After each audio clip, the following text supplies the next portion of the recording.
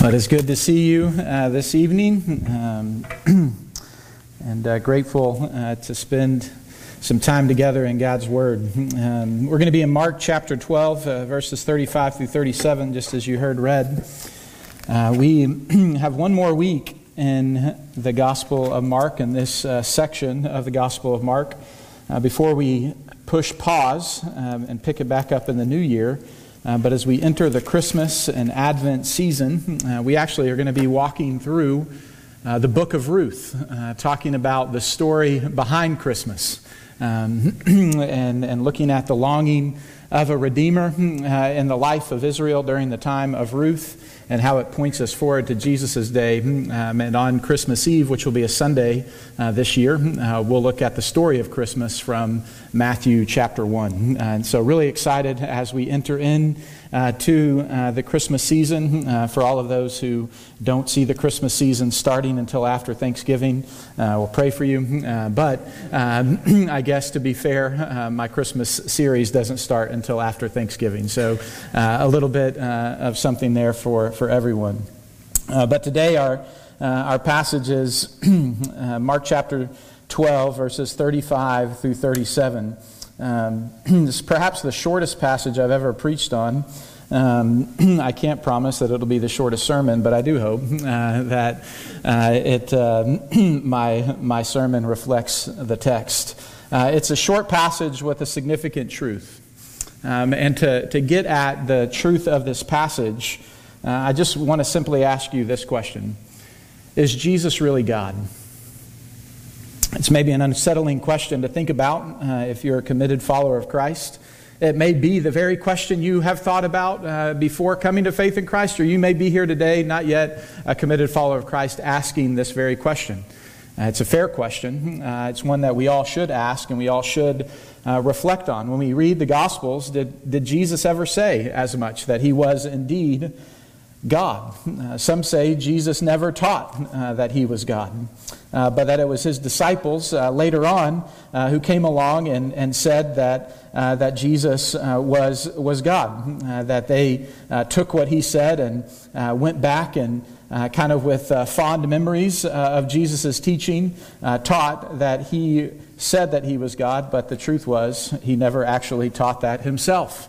In fact, there are a number of different authors, one in particular named Bart Ehrman, who teaches at the University of North Carolina, who argues that Jesus never taught that he was God. It was his disciples who taught this after the fact. And in fact, of all the Gospels, the Gospel of John is probably the Gospel that's the most explicit about this topic. And so Ehrman argues that John gives us a theological interpretation of Jesus, what his believers after the fact said, but an accurate historical reflection of what Jesus said and did can be found only in Matthew and Mark, and less so in Luke, based upon their determination of which passages actually reflect the true words of Jesus and which passages don't reflect the true words of Jesus. So I'm being somewhat facetious, but their point stands that Jesus didn't teach that he was God. His followers after the fact taught that he was God.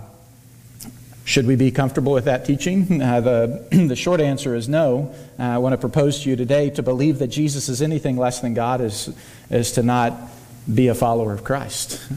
And in fact, when we look at the Gospel of Mark, it's not silent on this point. It's not just that in the Gospel of John that we find these assertions, these statements, but it's found in the Gospel of Mark. And the truth of the matter is that our passage today isn't the first time that Jesus has said and done things which indicate that he is indeed God.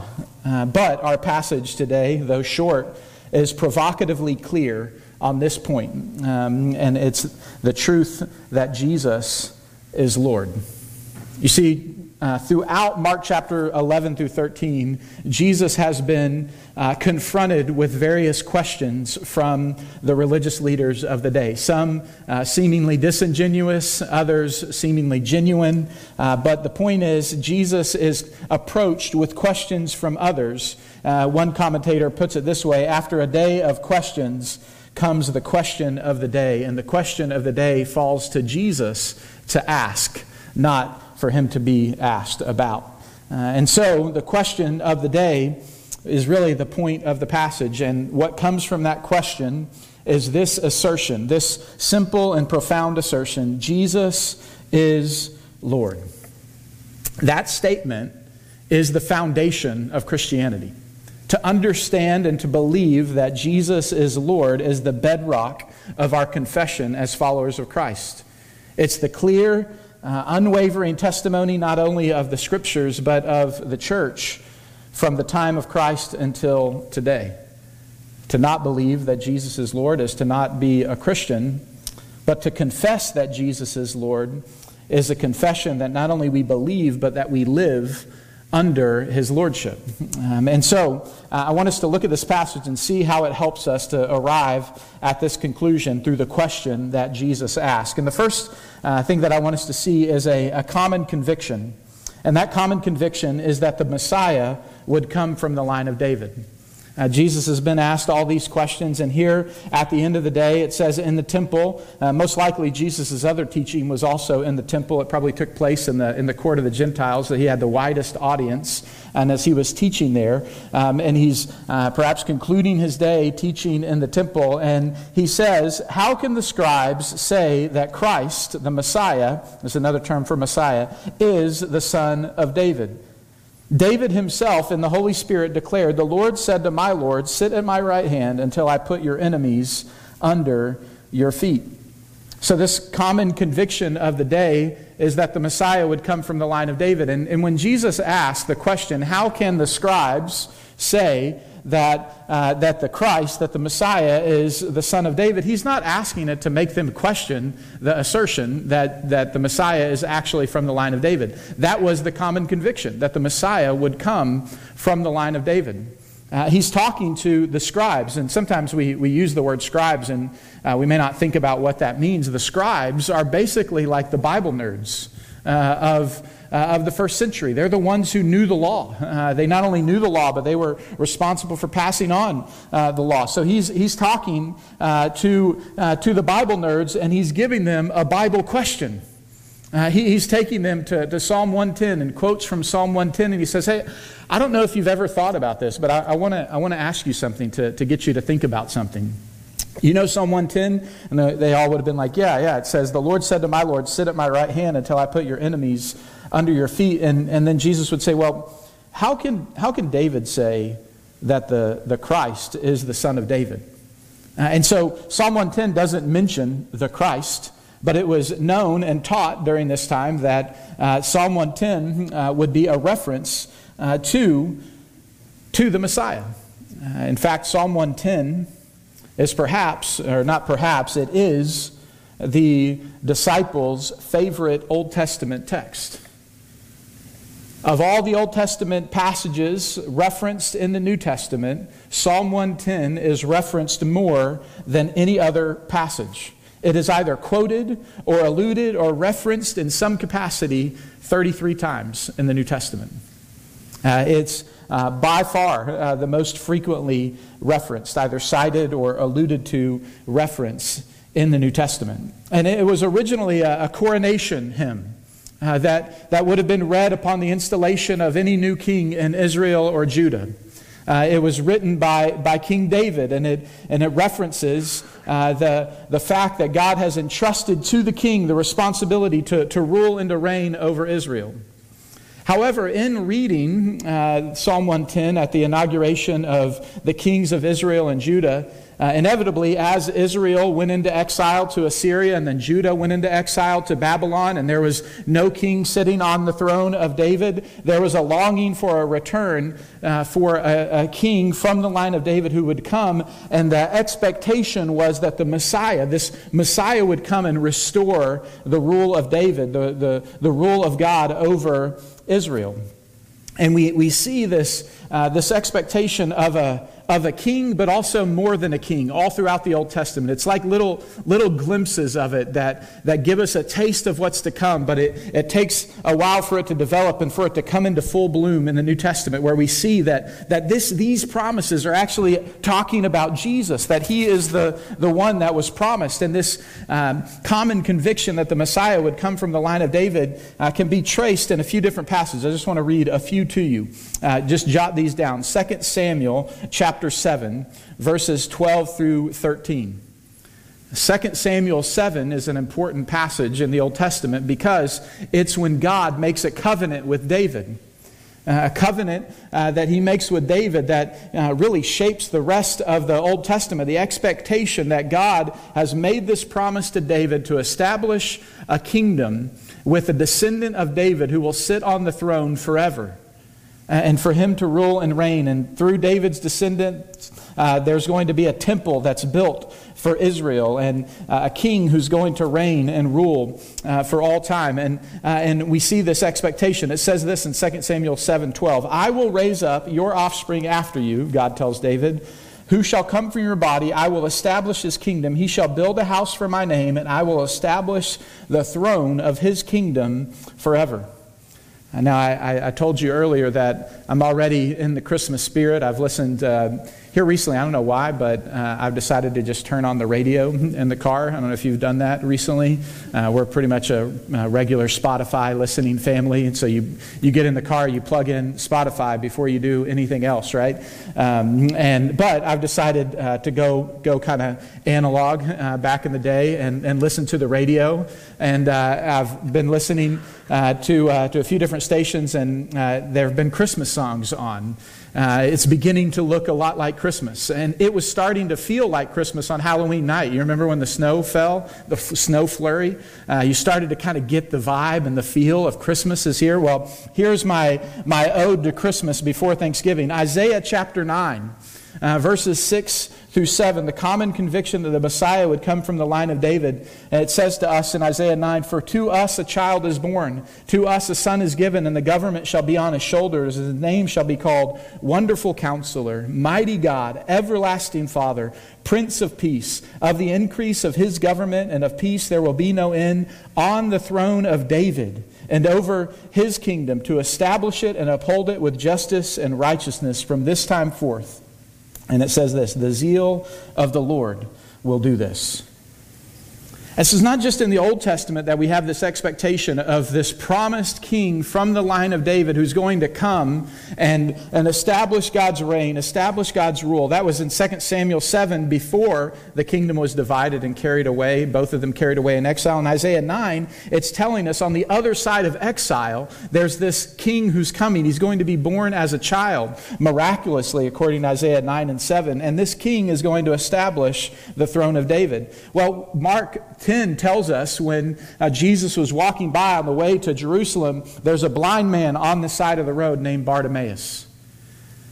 And Bartimaeus cries out as Jesus passes by, perhaps hearing word that Jesus was nearby. And he cried out, Jesus, Son of David, have mercy on me. The common conviction is that the Messiah would come from the line of David. And the Gospel of Mark has already indicated to us, and Jesus is already showing us that he is the Messiah. That he is the promised Messiah.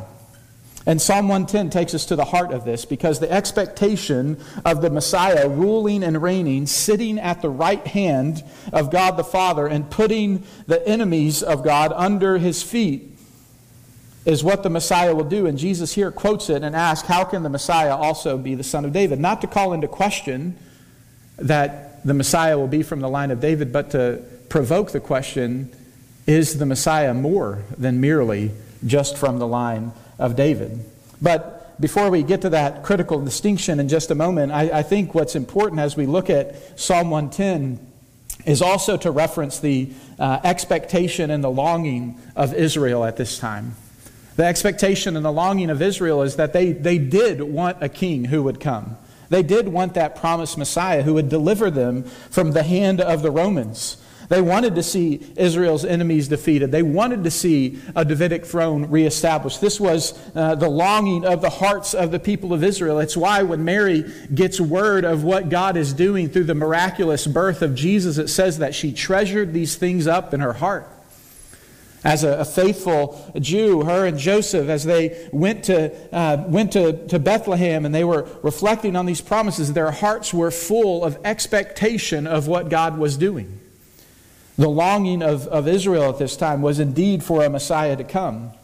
However, that longing was also very much wrapped up in a nationalistic, political kind of vision that the Messiah would come and defeat Rome and literally establish a Jewish kingdom, the kingdom of Israel, with the throne of David, reuniting the divided kingdoms of Israel and reestablishing God's rule in Israel. And this was a constant source of tension throughout Jesus' ministry, of people understanding his claims that he was the Messiah, and yet wrestling with the disconnect between him being the Messiah and him not being the kind of Messiah that they were expecting. And so here in our passage, we have this common conviction that the Messiah is from the line of David. And Jesus is clear that he is indeed that Messiah. However, there's something more to Jesus than just being the son of David or from the line of David. And that's our second point. And it's a critical distinction for us to understand in our passage. And the critical distinction is that the Messiah is more than just the son of David. And it's this question that leads us to come to a conclusion of what Jesus means by this question. And we saw Psalm 110, which he quotes, "The Lord said to my Lord, sit at my right hand until I put your enemies under your feet." Jesus isn't questioning, as I said, that the Messiah will be from the line of David. Instead, he's asserting that the Messiah is more than the son of David. I believe he's asserting that the Messiah is the Lord. And it says, there's something important for us to understand here. When we look in Psalm 110, we're going to unpack this in a minute. It says, the Lord, in Psalm 110, the word that's used there is the covenant name of God, Yahweh. It's the personal name of God. And in most translations, when you see the name Yahweh in the Old Testament, it's in all caps. Capital L, capital O, capital R, capital D. Sometimes the L is big, and then the O-R-D is a little bit smaller, but they're all capitalized. That's an indication that the translation is translating the name, the covenant name of God, Yahweh. Other times when we see the word Lord with the first L capitalized, but the O-R-D lowercase, it's a reference to the use of the noun Adonai, which means master or Lord.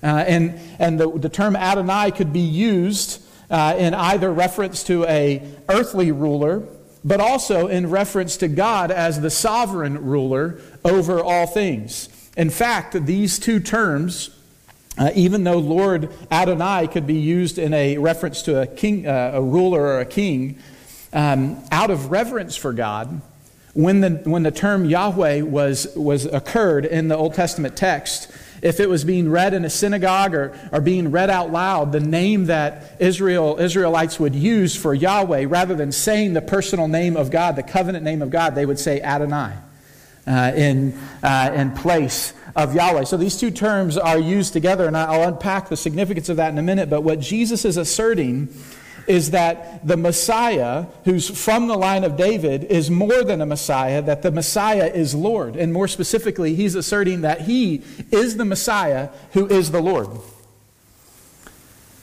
And this is our confession. Jesus is Lord. He is both the promised Davidic Messiah, the King who is coming, and he is Lord over all, Lord of lords, the eternal God who took on flesh in the fullness of time.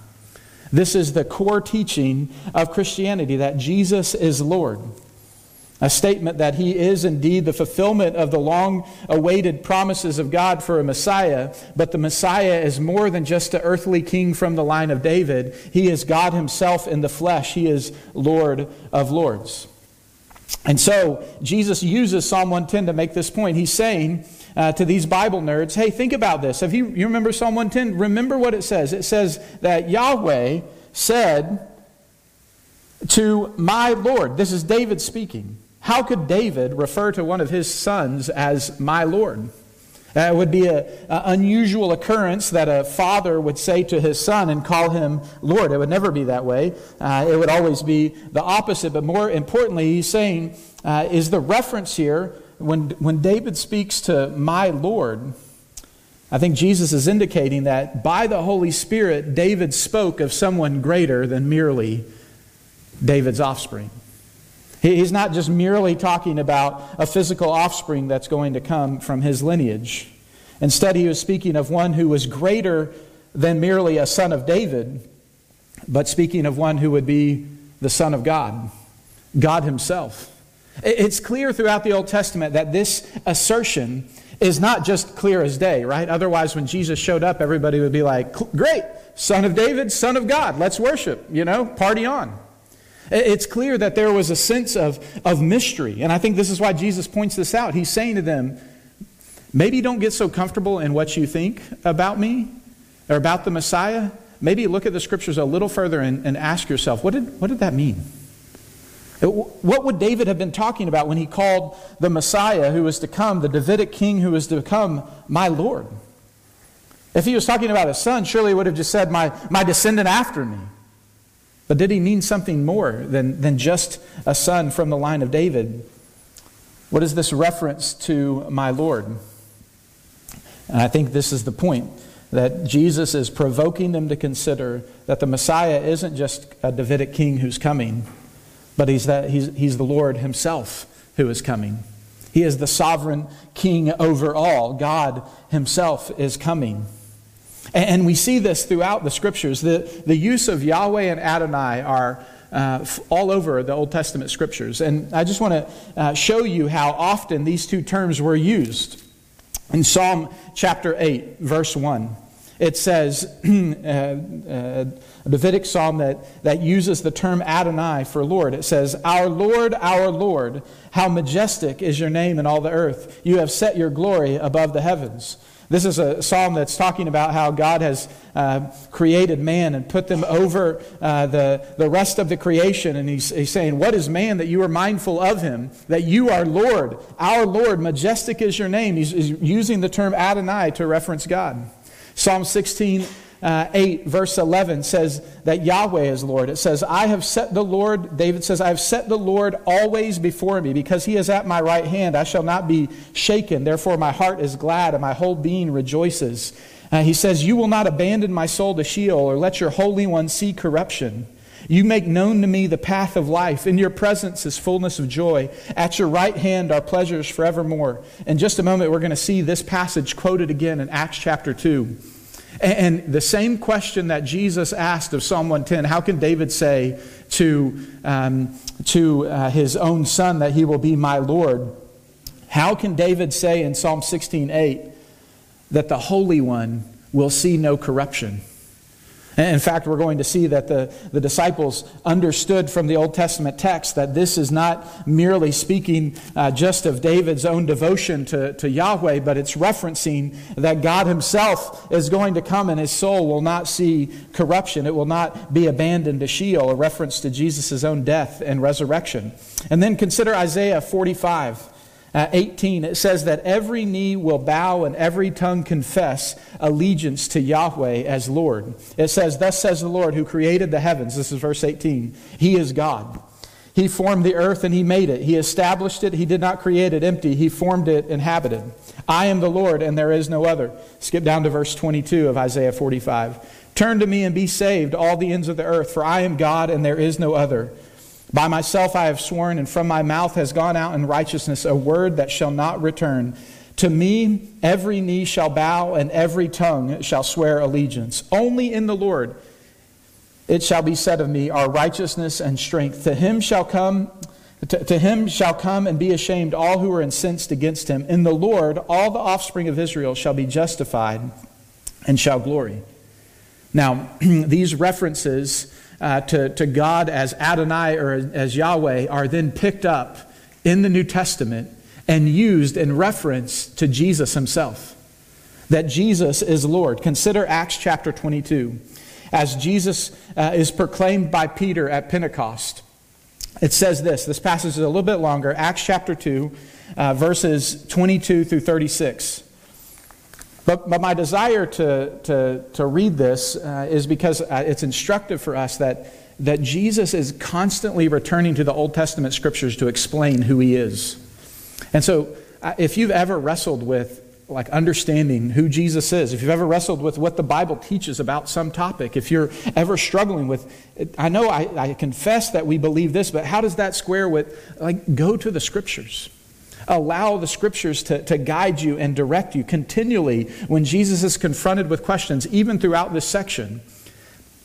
We have seen how Jesus returns to the Scriptures as the source of his answer.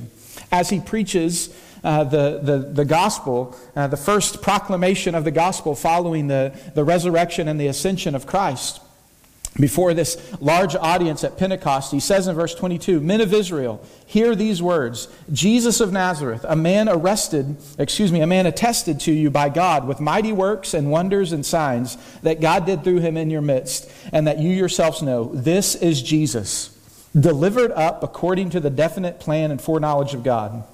You crucified and killed by the hands of lawless men, and God raised him up, loosing the pangs of death, because it was not possible for him to be held by it." Now notice the logic.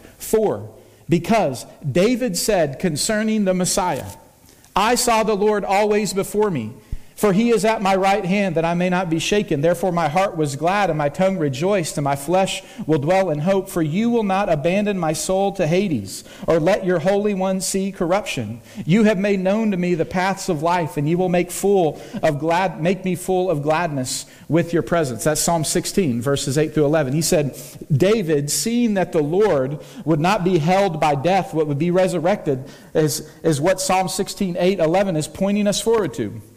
And then he goes on to say in verse 29, "Brothers, I say to you with confidence about the patriarch David. He both died and was buried, and is tombed with us today. Being therefore a prophet, and knowing that God had sworn to him an oath that he would set one of his descendants on his throne, he foresaw and spoke about the resurrection of Christ, that he would not be abandoned to Hades, nor did his flesh see corruption.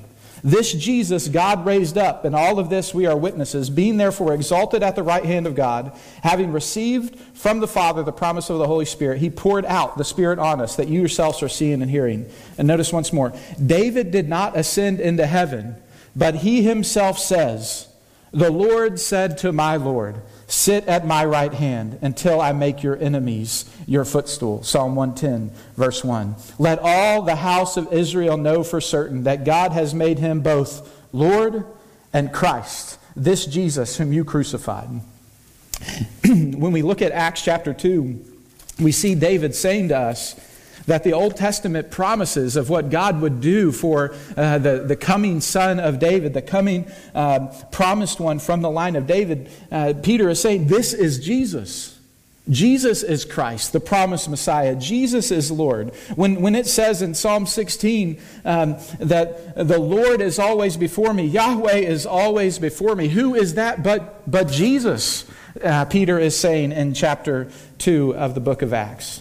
And when it says the Lord said to my Lord, sit at my right hand, David didn't go up and sit at the right hand of God until God made all of his enemies a footstool. That's God himself that is going to sit at the right hand of the Father. That it will be Jesus who will sit at the right hand of the Father until he makes all of his enemies a footstool.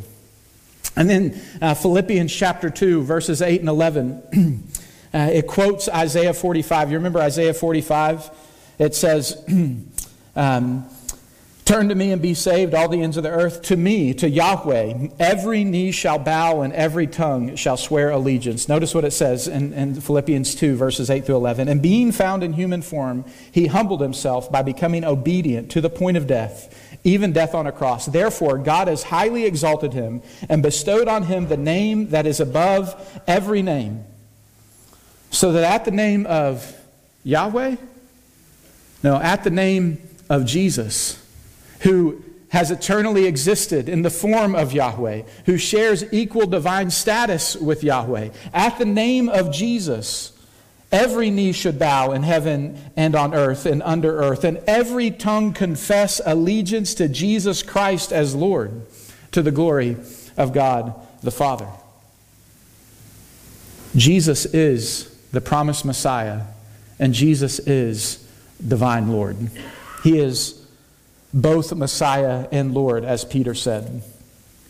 He did not become God once he came in the flesh. He was God who came in the flesh. That's the testimony of the Bible, that Jesus is Lord. Simple statement, filled with such rich fulfillment of the Scriptures, with such a high claim to who Jesus is. and a very provoking claim that demands a response. When I asked at the beginning, is Jesus really God? I think the assertion of what Jesus is saying here in Mark chapter 2 is that the Messiah is the Lord in equal status with Yahweh, the God the Father revealed in the Old Testament at the burning bush in Exodus 3 when God says that I am who I am, the same God. He's distinct in person and shares the same status. That Jesus is God. He is the Lord. I think that's what Jesus is leading them to see. However, I want to just kind of step back and kind of give a helpful tool for explaining how Jesus is God. Because though there are clear scriptures that we can look at throughout the Gospel of Mark, one of my favorites is Mark chapter 2. After Jesus forgives the man who's brought to him as paralytic, the man's brought to him as paralytic, he can't walk, and Jesus sees him and he comes up to him. But rather than being like, hey, you can't walk, let me help you walk, he says to the man who can't walk, he says, your sins are forgiven. Now, you got to be nuts to say that if somebody's brought to you. If somebody came to you and said, hey, I need some money, and you said, your sins are forgiven, what would they say to you? They would say, you're out of your mind, unless you sinned against them. How could this man who's a paralyzed man, how could he sin? He wasn't paralyzed because he sinned against Jesus, but he was a sinner, and he needed forgiveness.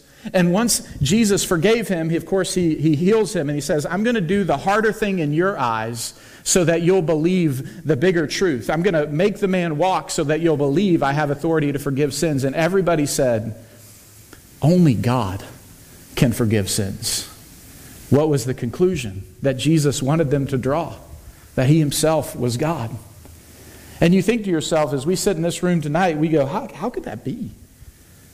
It also says after Jesus taught, and it says this in this passage, the great throng of people heard him gladly. People, no doubt, listened to Jesus and thought to themselves, like, is he saying what I think he's saying?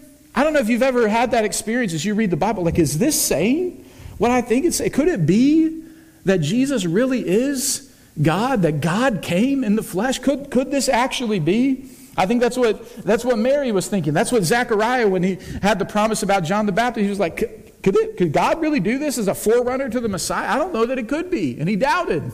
And he didn't talk until John was born. All throughout the scriptures, we see time and time again as people are presented the truth about who Jesus is, there's both a sense of wonder and awe coupled with belief and rejection. People are continually doing that. Wonder and awe. Some saying, I see and I believe. My Lord, my God. I confess. And then others say, I don't know. I don't know if that could be. I don't know if that could be the case. Here's a helpful tool. Hands down, one of the most helpful ways. HANDS is the acronym. Some of you didn't get that joke, but that's okay. HANDS, just trying to help you out here. All right, 5 ways to help us understand how the Bible teaches that Jesus is God. Jesus shares the honor due only to God. Would people fall down and worship Jesus? He doesn't say, no, not appropriate. Both before his death and resurrection and after his death and resurrection, he receives worship from others. He's worthy of the honor due only to God. He shares the attributes of God. I mentioned throughout Jesus' teaching, people reference his authority. We see Jesus' omniscience, that he knows the hearts of people. We see his power, that he has the power to heal and forgive sins. We see the character of God, the attributes of God displayed in the life of Jesus, and he shares the attributes that God has. The names ascribed to God in the Old Testament are given to Jesus in the New Testament. We saw this with Yahweh and Adonai. Passages that refer to God as Yahweh and Adonai in the Old Testament are used in reference to Jesus. And Paul tells us, we saw in Philippians chapter 2, that he's Lord of lords and King of kings, worthy of every knee bowing and every tongue confessing that he is Lord. These are the names that are ascribed only to God. And then he does the deeds that only God can do. Only God can forgive sins. Only the one who created all things could say to the wind and to the storm, be still, and it would be still. Only God, who is the giver of life, can say to one who is dead, get up, when they've been dead, and give life to those who are dead. He does the things that only God can do. And then ultimately, number 5, he's seated on the throne of God. This is why Psalm 110 is used so often. One of the ways in which when it's not quoted fully, it's alluded to. When you see that it says of Jesus that he will sit at the right hand of God, it's connecting back to Psalm 110, that he is seated on the throne of God. So if Jesus is given the worship that only God is due, has the attributes that only God can have, if he shares the names that are given to God and does the deeds that people would only expect God to do, and we are told that he sits on the throne of God, which means he has the authority of God to rule over all things, including my life and your life, the only conclusion is that he's a liar or he's Lord. He's out of his mind, or he's the sovereign creator, eternal God, fully man, promised Messiah, Lord of lords, that is worthy of our worship. That's the conclusion that the Scriptures are constantly pushing us to. But I want you to understand, this confession should be one that we hold dear and that we understand, because there is a world full of people who have a different view of Jesus. Just consider an atheistic or an agnostic view of Jesus. Obviously, for an atheist who does not believe in God, Jesus would not be God. For an agnostic, they would say that he may be God. I am not certain, but perhaps he is a good teacher that was misunderstood. Islam teaches that Jesus was a prophet, a prized and beloved prophet, but not God in the flesh. And some of the things that the Bible says he teaches, he didn't teach, they would say. Hinduism would say that Jesus may be a God, but not the only God, the one true God over all. Buddhism, being a non-theistic faith system, would say that Jesus is at best an inspiring teacher, whose principles we should consider. Judaism today would teach that Jesus is not God, nor was he the Messiah. He was certainly the most influential Jew to ever lived, and in the end he was a reformer and teacher in the Jewish tradition. No doubt that Jesus lived and taught as a Jew and as a rabbi, but the claim that he was God and he was the Messiah would be rejected by Orthodox Judaism today. Consider others that maybe are a little bit more nuanced and confront us a little bit more regularly, like literally at your door. Consider Mormonism, which teaches that Jesus is the firstborn spirit child of the Heavenly Father and the Heavenly Mother. And Jesus was first made, and then he progressed and even came up with a plan of redemption that was better than Lucifer, his brother.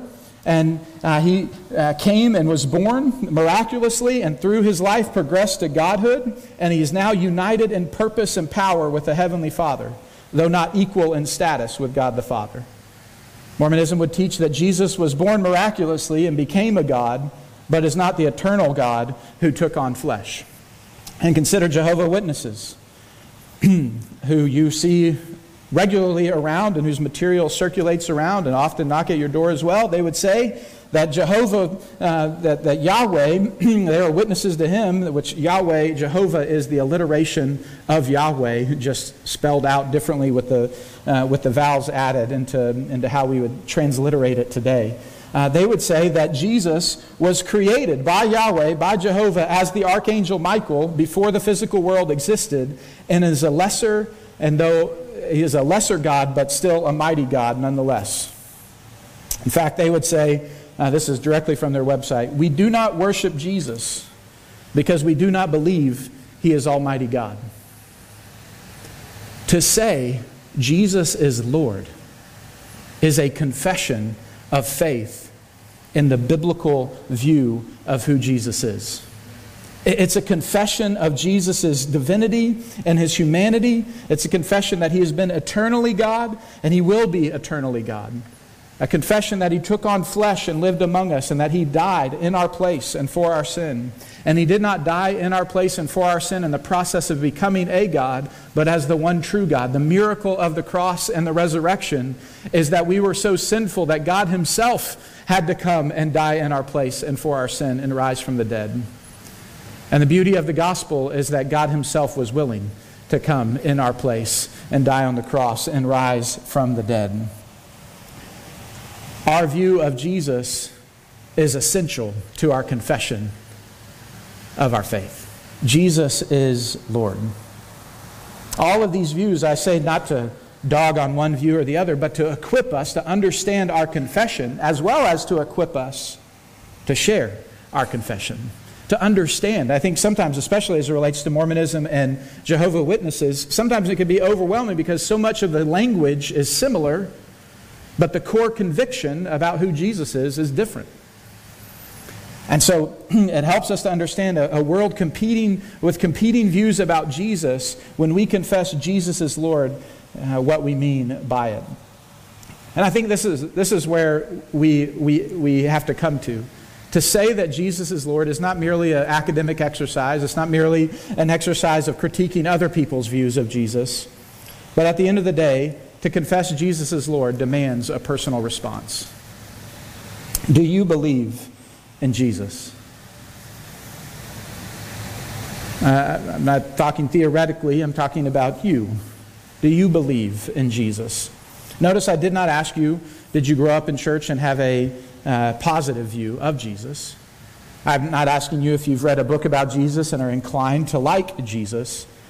I'm asking you if you believe that He's Lord. Do you accept Him merely as an example or as your authority? That's the difference between whether or not you are interested in Jesus and whether or not you believe in Jesus as Lord. Do you like His teaching, perhaps say on love, but recoil at His teaching, say on holiness and sexual purity?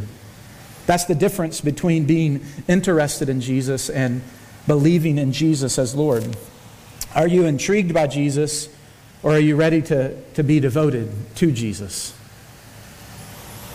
Are you curious about His teachings, or have you come to believe He is who He says He is? I want you to know that journey isn't always a straight line from here to there.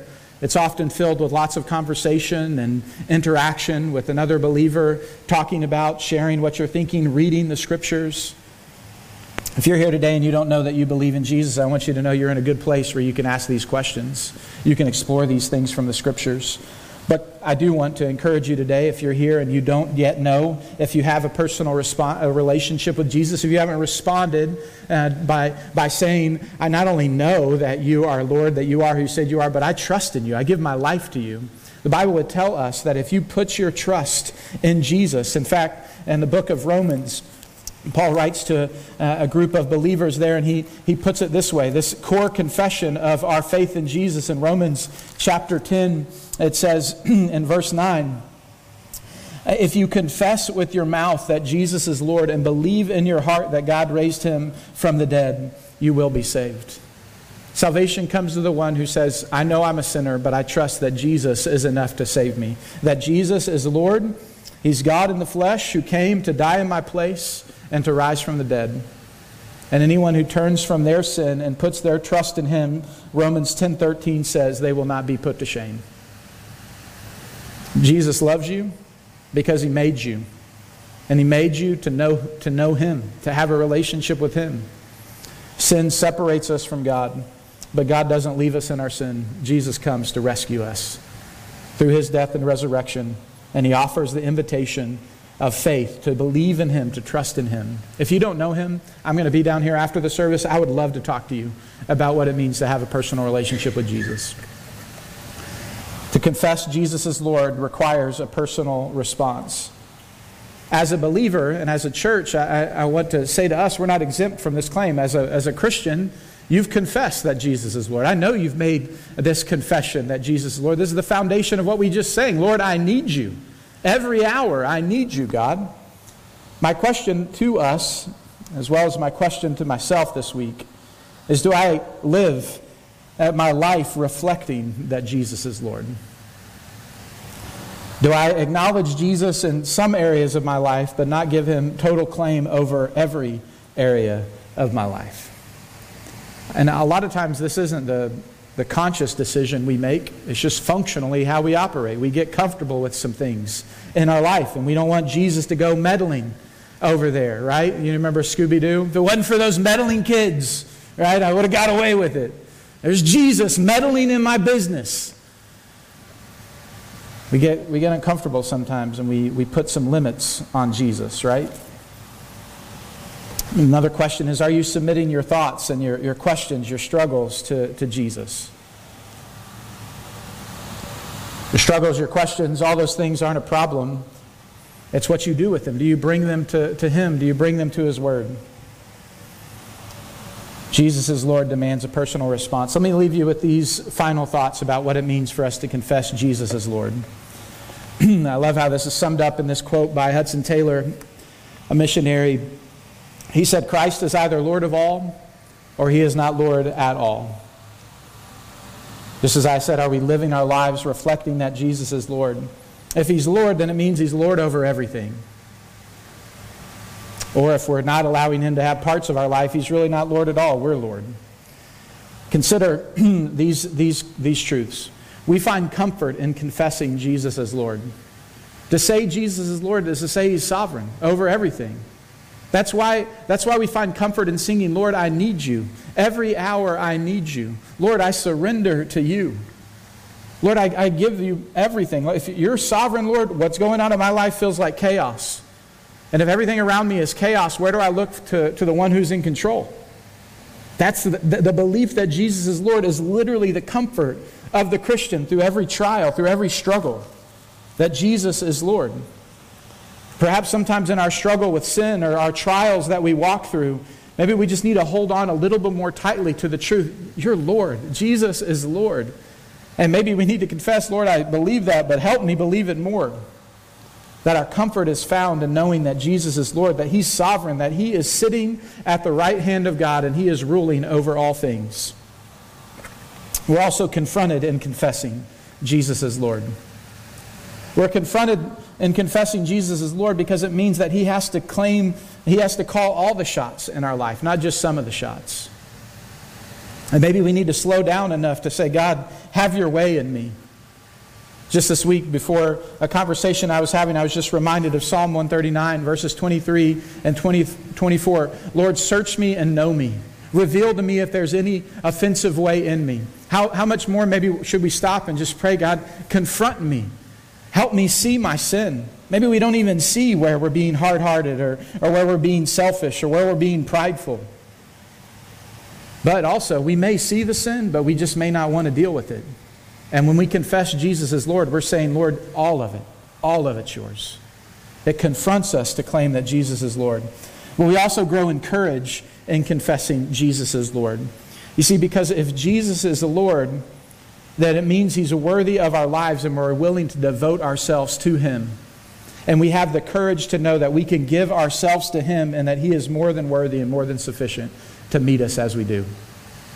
He is either Lord of all or He is not Lord at all. As Noah comes, I want to just lead us into a brief time of prayer. I want you to close your eyes if you could and turn your focus to the Lord.